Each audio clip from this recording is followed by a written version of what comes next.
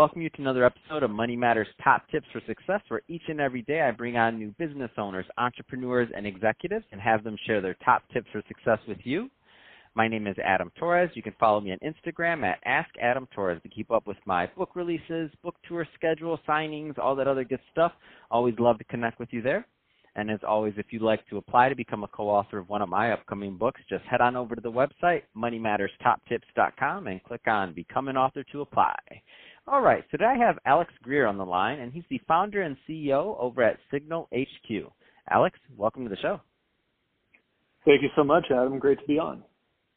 So I'm excited to get more into what you're doing over at Signal HQ, but before we do that, let's get a little bit more into your background. How did you get started in business and as an entrepreneur?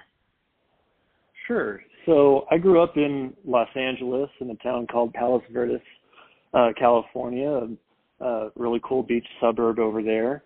Went to school at University of Pennsylvania, UPenn over in Philly, and studied mechanical engineering there. I'm the son of two architects, and turns out that I'm third generation business owner and entrepreneur. My mother's side of the family is Greek. My grandmother had her own seamstress business putting together couture clothing in Athens back in the World War II era. My mother started her own architecture practice, and so I've always been, around self-starter type individuals in my family that really took pride and ownership in their work, and I think that naturally led me towards wanting to build my own business eventually one day. That's awesome. I love the legacy factor. I'm like, wow, you grew up in that entrepreneurial environment. So, some of the people listening, maybe they didn't grow up in that environment, or they didn't have those kind of entrepreneurial mentors, but they're graduating college, or maybe they didn't go to college and they're just getting right into the workforce. What kind of advice would you give to that new budding entrepreneur that's maybe out there starting their first venture, or the first venture didn't go well and now they're kind of feeling down, they're on their second venture? What kind of advice would you give to that person? Yeah, I really admire people that just take a genuine interest in whatever it is that they want to pursue. And if they don't have, let's say, a whole resume of, experience towards that, saying whatever that may be right off the bat, if they show a willingness to get in at the ground floor and do whatever it takes to learn, to me, that counts for a lot. And that's been my experience with a lot of managers that hire more frontline entry-level roles is really don't underestimate what passion and a go-get-'em type attitude can do for you. When I made my move into the tech industry midway through my career, I decided to, accept an entry-level role in sales development just so that I could start learning the trade and learning the industry. And there were a lot of companies that wouldn't even, take me right out of the gate because I didn't have prior experience in tech. But if you're persistent, you find, continue to search for opportunities, there will be companies that have great training programs that want people that are eager to grow and advance and learn. That'll take you on, and that's what happened with me. My first opportunity was with Cloudera. I really am a big encourager of just identify what it is that you're really excited about learning about, be willing to take a risk and start at something lower level and demonstrate your capability once you get your foot in the door. That's awesome. I love that advice, and it's just true. You don't have to start at the top, and sometimes you get some of your best learning when you get to start at that entry level position, even though it's not always the funnest or the most fun part of your journey, right? It's nice to as you start progressing. It's very vital, and I always talk about on the podcast how important the apprenticeship phase is, and that we need to remember that and not think that you're going to come out of college and you're supposed to know everything immediately day one. That's just not realistic, and there's more pressure than anyone needs. So Alex, let's switch it up. I want to get into what you're doing as founder and CEO over at Signal HQ. So first, tell me a little bit more about the company, please. Yeah, Signal HQ is a company that I started in early 2018 after having helped out two tech companies go IPO, Cloudera and Medallia. I was really became known for helping businesses really understand how to seek out business opportunities, identify if a company was particularly ripe to have a conversation with, to learn about their product, their solution, and so on. And so the idea behind Signal HQ is it's really oriented towards B2B sales reps. It can be used for B2B sales. It can also be used for B2B marketing. And it's all about really nailing the right time piece of the equation of the sales and marketing process. We want to systematically pull in quote unquote signals of which companies are showing some type of indicator of interest, or there's some type of movement happening within the company that tells us, there's something happening over here. There's been a new hire, a new project that's been announced that is really relevant to our solution. Let's reach out now because it's particularly relevant.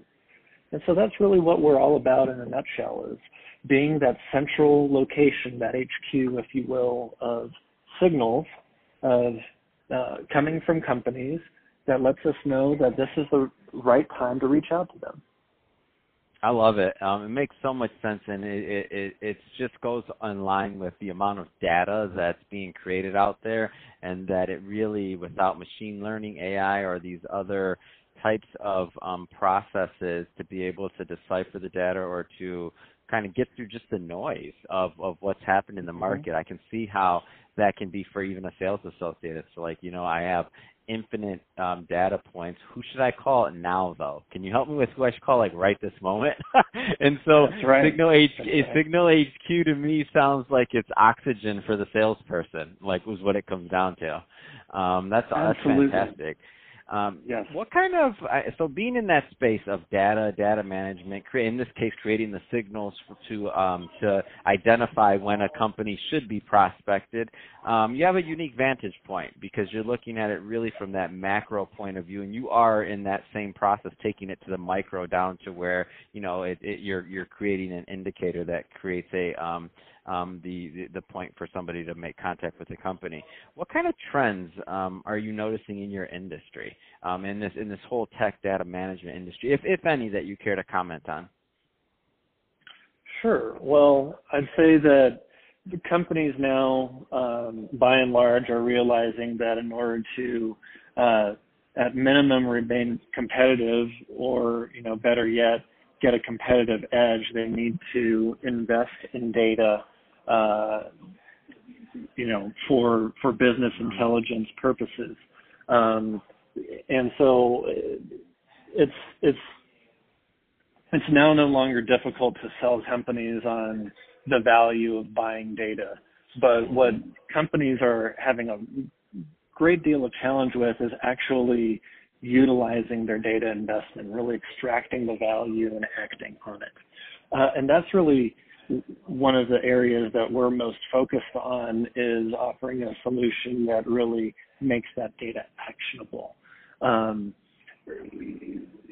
So I would say in very broad strokes, it's all about actionability of the data, as opposed to just outright buying mountains of it. And companies are either looking to software point solutions to help put it into action. There's the buzzwords around machine learning and artificial intelligence, where data is underlying that. Those are much larger projects to undertake. You need to have a really solid understanding of what exactly the outcome is that you're driving towards, and have the resources to hire people in-house or on a consulting basis to apply machine learning models for utilizing that data. So very broad strokes, but that's in general my observation. It's less about the acquisition of data and more about the really finding ways to take action on it. Fantastic. So Alex, if somebody is listening to this and they want to learn more about Signal HQ or to reach out, what's the best way for them to do that? Yeah, definitely visit our website at signal-hq.com to learn more. I'd also encourage you to scroll down to the bottom of our page you'll see a link there to follow our company on LinkedIn and to check out our user reviews online on G2 Crowd. And then I would love to hear from any of you personally. Reach out to me on LinkedIn. Look for Alex Pilafidis, Pilafidis. Fantastic. Would love to hear from you and take the conversation from there.